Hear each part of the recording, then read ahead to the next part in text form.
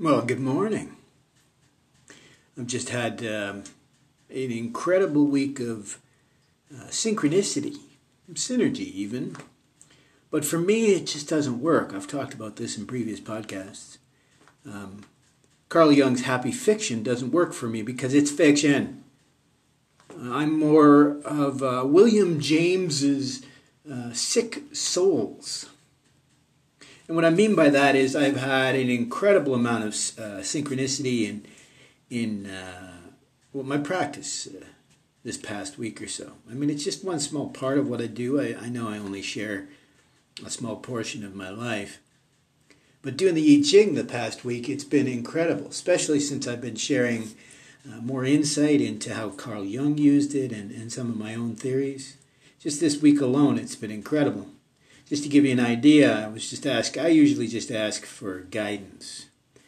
And it's been hovering around the exact same gua. And just to give you an idea of how absolutely synchronistic it is, I had gua 44 yesterday, which talks about, and the particular line that was moving, talks about holding back a lean pig, which is a metaphor for someone who's, desperate and hungry, right, with a break. And then today, gua, was it 37 or something? I'll have to go back and check. I just finished up a podcast, so that was something I was working on prior to the podcast. But anyways, it says the exact same thing about a lean pig and a break. But not the most synergistic of all. What is most synergistic, because if you've been following my podcast, you know I have these crazy, or so I thought they were, crazy theories when it comes to insight, when it comes to meditation, mindfulness, dyslexia, and other sort of perceptual disabilities. And I say perceptual because they're perceived as disabilities. I don't think they are. I'm going to do a separate podcast on this whole idea, and it'll probably be this one. It's a video on psychedelics, consciousness, and most important, creativity. This is where the synchronicity came in. So it's not just talking about whether we can access the self, as Carl Jung talked about, right? Opening up these doors of perception, as Aldous Huxley said, giving us access to what's below the surface, right? As Jung said, the self is our totality. The I is what we perceive to be our totality. So we have to get in touch with who we truly are, know thyself, the Greek maxim, and also what the I Ching today said, and then the final thought of the podcast finished on. So this podcast is very interesting because, as I said, it's not just talking about understanding consciousness, but it was talking about accessing greater creativity and what's beautiful in anything you do. Very synergistic to Austin Kleon when I've talked about this idea that creation is valuation. Valuing is creation. So anything you value, that you give birth to or you nurture, I mean, that's creation. So you don't have to be an artist in the sense of painting or drawing or singing or dancing. As Carl Jung says, the only way to survive life is to dance through it. So we're all an artist by simply living is what that's talking about there, right? Dancing, the dance of life, dancing through this entropy, this chaos that is existence. I know I sound absolutely loony, but it's only because it's incredible how synergistic this has become. And I'm going to go through this podcast because, believe it or not, I know it's not terribly in-depth, but the host, or the moderator, whatever you want to call him, is a physicist. And he had on a couple of scientists, Rick Doblin, I can't remember what his exact field is, and another lady, her name is Gul something, I can't remember what her last name is. She's a neuroscientist, I believe. She's got a PhD and an MD, I believe. And then Reggie Watts, the artist, beautiful. I love that. It was really, really well done putting that together. And it was important to have Reggie Watts because just like so many other researchers in the field of psychedelics, and what's sad, here's the first little insight into what they missed. They were dancing around psychotropic, psychedelic, and they even talked about how it doesn't have to be hallucinogenic, doesn't even have to be a psychedelic, even though psychedelic means mind-revealing. It doesn't have to be what they define as psychedelic to be mind-revealing. So they didn't talk about the term that I love, entheogens, but neither here nor there. What's important is over and over again, they show how little experience they have. In fact, the host or the moderator, who's a physicist, had one experience with what he calls psychedelics. He couldn't remember if he ate it or smoked it. Was even made fun of by one of the co-guests because he's like, well, if it was in Amsterdam, it could only be like one of a couple things because it's not like you're going to get some sort of weird, out-of-the-realm drug in an Amsterdam cafe. They don't mess around. It's either going to be psychedelic truffles because some idiot who was already loony went off the deep end on mushrooms. So that makes sense. Let's ban mushrooms, but we still have the truffles. Whatever. There's no way in heck that you would not remember, in my opinion, whether you smoked it or you ate it, but whatever. So this gentleman likely just smoked some hash or some pretty good weed, and that's exactly what the co-host said. And supposedly he needed to be tied down to the bed because he was afraid of doing something stupid. It's ridiculous. In fact, they go on and talk about this idea, which has been my theory for years, that there are no bad trips per se. There's just people in a bad place, and the psychedelics can heighten that, or they themselves can embrace that energy. Kind of like the Tibetan Book of the Dead, the idea of transitioning between one existence to another, one realm to another, one bardo to another, is no different, whether it be from dreaming state to awake, awake to meditation, or what we define as alive to death to rebirth. This idea of a transference of consciousness just being energy reformed. I'm digressing here, but what I'm getting at is it is so important for us to understand that these psychedelics just unlock something within us. They started talking about the idea, what I've talked about many times before, this idea of the HT2A and the HT1A, so the two serotonin receptors. If you take a little bit of these psychedelics, it's funny because they talked about how close they look to serotonin and they dance around how LSD works, for example, but they didn't really explain it, which I understand now. Because they're scientists, and this lady Gull, you can actually hear how she thinks she's going to prove that the chemical basis of this experience, which I laugh because it's never going to happen. Same as I had one gentleman tell me that, placebo has been proven. We know it's the chemical that causes placebo, and I just chuckled. And he proceeded to go and get a research paper who he says explained how it was a chemical, but he just mentioned how, the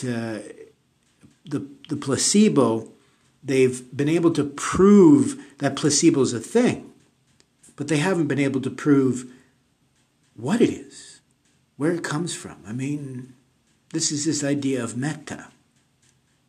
So you could tell right away that this scientist, the way that she talked about how activating the HT2A is this window to the soul, window to this experience.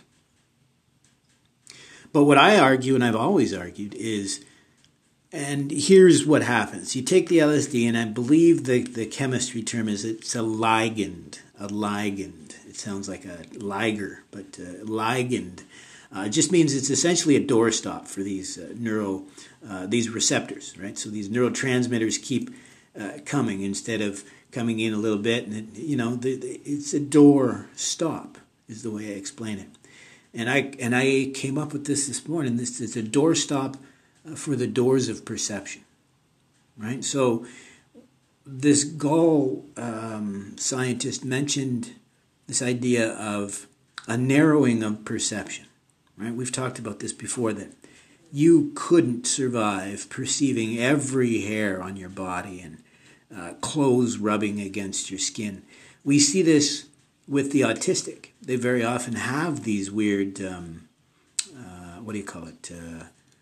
issues. Like myself, I really hated tags on shirts and underwear and such because it would scratch me.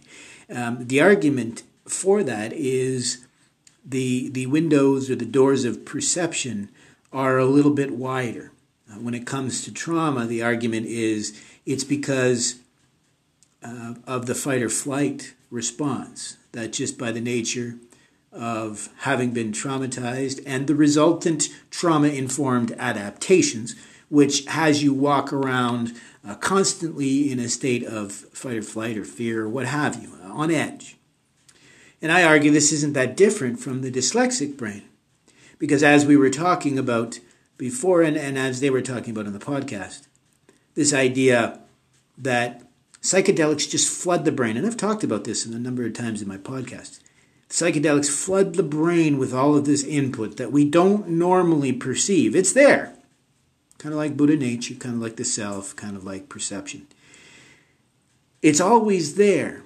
It's usually filtered out, very much like the dyslexic. Like I mentioned before, if I were taking a test in school, I chuckle because they say about, being calm and quiet. I would hear everything. I could hear people's pencils on the paper, the distinctive sound of a pencil being placed, set down, the fan. I would even, be waiting for that distinctive sound, the sound of when a fan that is oscillating back and forth, and when it reaches, the maximum of one way or the other, and it clicks. You know what I mean? That's like the fan. You can kind of get used to the hum of the fan. It's pretty constant. But when it going back and forth like that, it's a click, clink. Like it can be a little bit disturbing. Same as I said, someone drops a pencil or rustles the paper too much. But as a dyslexic, I digress, I apologize, but as a dyslexic, you don't filter any of this stuff out, right? All of this stuff comes in, and you have to manage in the noise, as it were. And so that's why I argue psychedelics are kind of like a mindful experiment, because for your average noob who is either, neurotypical or not very experienced with psychedelics, when they take a psychedelic, not usually the first time, which is a weird affect of psychedelics, a lot of the times people don't have the full experience the first time. That's why I kind of minimize first trip experience reports, because you have no idea how to express this. And in my opinion, until you've had a number of experiences, you're not going to be able to put this stuff into words, let alone integrate this, because it's so out of the norm, whatever. So I argue on a first trip, these neurotypical people experience a new state where the doors of perception are just, thrown open, not usually for, first timers, but it may seem as though they're just being flooded with perceptions and thoughts and all of this crazy stuff. And I argue, well, that's the dyslexic brain every day. I know of a few other dyslexics who have experience with psychedelics, and yes, not only did they enjoy it, but they, like me, used to play around with it, right?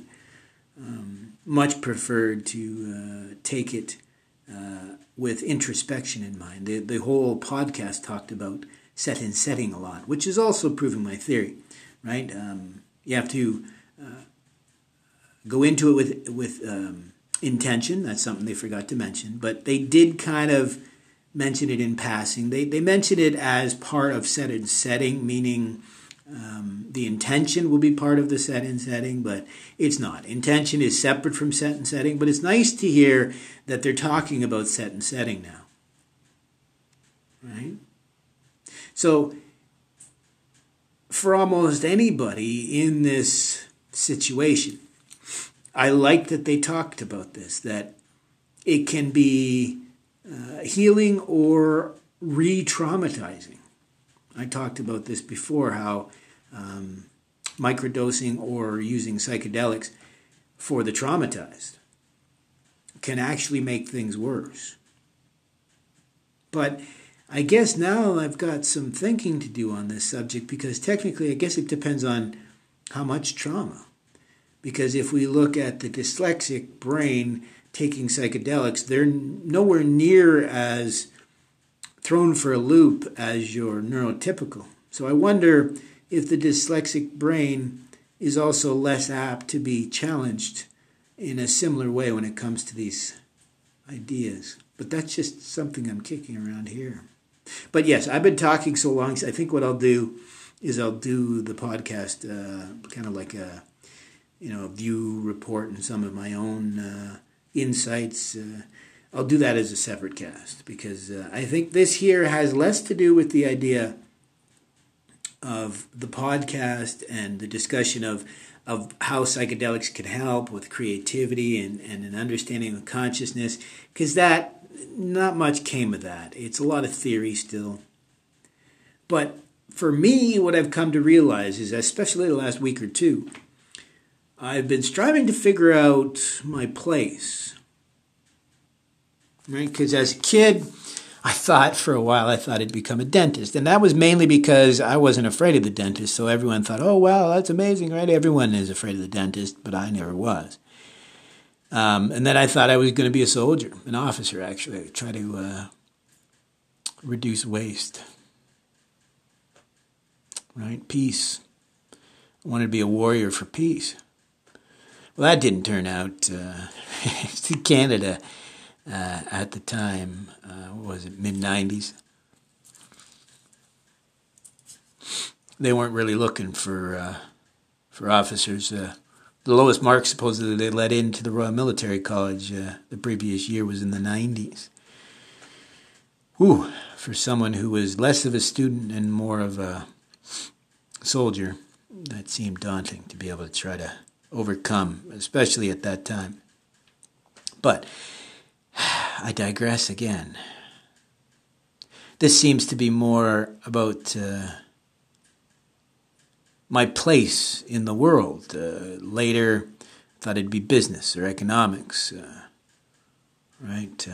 And then in banking, again, I was recruited under the auspices that I could help people, and but no, you're just a glorified salesman in the bank. And then I thought I'd go into some sort of a mindful field. I actually got my my AZ, my commercial driver's license with air brake endorsement, so I could drive just about anything on the planet. I was a locksmith as well when I was young, so I mean that's nothing new for me. That being both kinetically and psychically diverse. But what was galling for me was to see how poorly these truck drivers are treated. I mean, barely paid more than minimum wage in some districts, overworked in others. Like, there's incredible laws governing commercial drivers, but you wouldn't believe the number of organizations that expect the drivers to break those rules, right? And guess who gets in trouble for that? It's only the driver. That's why not paying them what they're worth is disgusting, because some of our other laws have it that if some idiot causes an accident and a commercial truck is involved, well, that commercial truck gets investigated, that truck driver gets investigated, and they may lose their license and their livelihood because of some moron in a four-wheeling vehicle doesn't understand that it can take 2 to 8 times as much distance for these vehicles to stop. Never mind react. Right? So, having watched that video, maybe I've realized where I fall, because I've always loved philosophy. That was definitely where I wanted to go. But from an early age, I was told that is not something you go into, especially even in school. I mean, early guidance counselors tried to push me into, well, military officer was top, even in my aptitude, believe it or not. I don't know why. Funeral director, that was another one. I was an incredibly traumatized kid, right?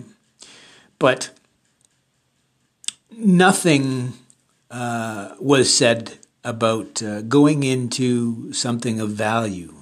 It was all about making the best, right? Talking about how disabled you are or whatever. It was never trying to see the opportunities in what many see as disadvantage, right? Because philosophy can definitely benefit from those that think outside of the norm, or more importantly, those that have been traumatized, or those who are of atypical thought or understanding, right? But I was discouraged, strongly discouraged from going into philosophy. I even wanted to major in it. I was discouraged from even taking more than a few philosophy classes because I was told it would take away from my business degree. Right, because I was being pushed into management accounting, right? But what maybe I've come to realize is I've spent a lifetime trying to manage and deal with trauma. And I think most importantly, my experience with psychedelics and theogens of all types, and so many trips that I really couldn't even count. I couldn't count. Even last night talking with the wife, I can barely remember some of my first trips because of how comparatively memoryless they are. I'm so awkward, I apologize. But compared to how intense and how memorable later trips were when you're taking, like, after you've gotten comfortable. Even Reggie Watch mentioned his first LSD trip and how nervous he was. I was excited to take my trips. Like, I couldn't wait to trip and see what sort of insights or what sort of benefit I would experience after the fact. That's the big thing. In this podcast, they spend a lot of time talking about the healing potential, and it's incredible how much is missed by this. I mean, the argument had been made that maybe we should put some sort of version of psilocin in the water. Well, there's a major mistake that they came across. She's supposed to be a scientist, this Gull, and they compare lysergic acid diethylamide with the serotonin molecule and psilocybin, which is hilarious because she should have compared it to the psilocin molecule. Because if you understand the chemistry, and it's just all for optics, I think it kind of shows how they're trying to get people to believe in the happy fiction. Because psilocin is actually the chemical that ends up affecting us, right? You take psilocybin in mushrooms, but that gets very quickly converted to psilocin, and it's psilocin that actually gives us the experience. So a little bit of a mistake there, but it's still interesting. It's interesting to see, as they said in this discussion, that maybe the, what would you call it, the stigma of psychedelics truly is wearing off. Because I tried to share, as you can tell, I mean, I don't know with my podcast, it is on Anchor and Spotify. I don't know if the podcast has been, what do you call it, not as widely distributed because it doesn't show up in a lot of searches. Maybe because of this, because I've discovered that they do a search into the audio of podcasts and videos, right? So a few years ago, I actually registered some domain names that relate to cannabis and psychedelics and healing. But believe it or not, there wasn't a market for it. The only people that were interested in that stuff were extremists, right? The same thing that worried me about teaching a new protocol as it relates to mindfulness and meditation, particularly for healing trauma. Because you wouldn't believe how many people are attracted to these things who need much, much, much more professional help than some of these average people like I, who are just sharing a protocol that helped for us. So I've really been wary to share too much of my own healing protocol out of fear of others, but I mean, we can't be held back by things like that. So that's why I got this idea that maybe it is a community that needs to be created, right? Coaching is important, right? We can do a lot of one-on-one coaching in a community. But of course, vetting, right? That's the important part of a community. If somebody is showing some issues, or if they admit to some issues, then you can't enable them. Like, how often, I mean, I've even seen some Discord servers that are nothing but mental health enabling. I mean, like, there's this Discord server on the internet that is nothing but mental health. How do I explain this? It's just a bunch of people who are denying the fact that they are harming their own health. It's people who think that they can be their own doctor. It's people who think that they can heal their schizophrenia with diet, exercise. I mean, they may be right, but if you're so bad that you have schizophrenia, I think that's something that we should probably look at in a professional. That's something that does require a therapist. Let's be honest, because I mean, you're at the extreme end of the spectrum at that point, right? You're not someone who is having a little bit of trouble, right? And I think that's where a lot of our problems is lying, right? Because believe it or not, this was kind of proven. I mentioned it before. What was his name? Sebastian Junger's book Tribe. He mentioned that the numbers for vets. I mean, this is not. It's not a for sure. But if you look at the numbers of vets who are traumatized, PTSD patients, they found that the ones that were most vocal about needing help were the ones that needed it the least. What I mean by that is, I said it kind of backwards. The ones that reached out for help the least were the most traumatized and the ones in most need of help. And so I wonder if that is very similar to what we see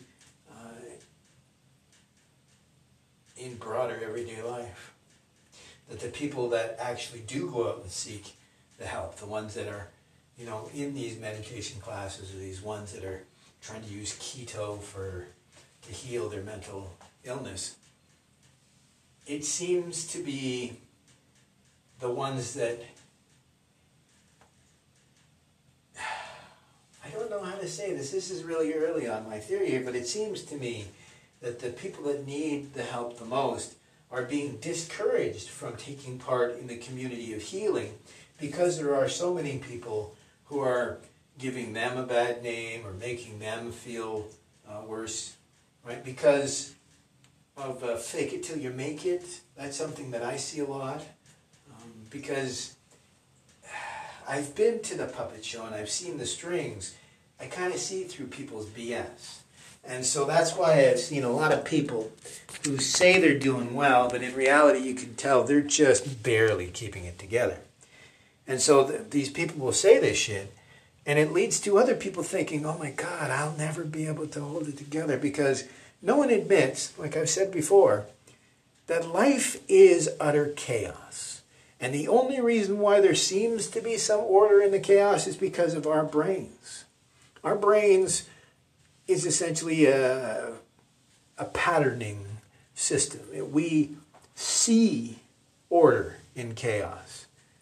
There is no order in chaos. That would be an oxymoron, I believe we should call that. We just have the ability to That's synchronicity, the happy fiction. To see, as Camus said, to see into the absurdity of life, or as the Buddhist would say, the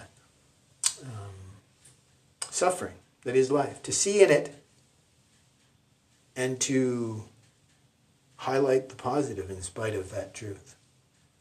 In fact, this podcast goes into this idea that it's actually a reinforcement. It's a narrative theory in the end. Once again, just like, the work I was working on just yesterday or the day before, it's the same idea. It's the happy fiction of Jung. It's a narrative theory. To heal trauma is what I was talking about in previous. It was a discussion group we had, and we were discussing trauma. And I've mentioned this before. My theory that trauma is an event, but when we're talking about trauma, the experience and the resultant behavior, I call it trauma-informed adaptations. Because if two people can have the exact same experience and only one comes out traumatized, that means it's not the experience that is the cause of the affect or the resultant change in behavior and outlook and all that jazz. It was not the experience that caused this trauma-informed adaptation. It was our perception. It was how we integrated it, how we reacted. So in reality, it once again makes the point that we are in control of our experience.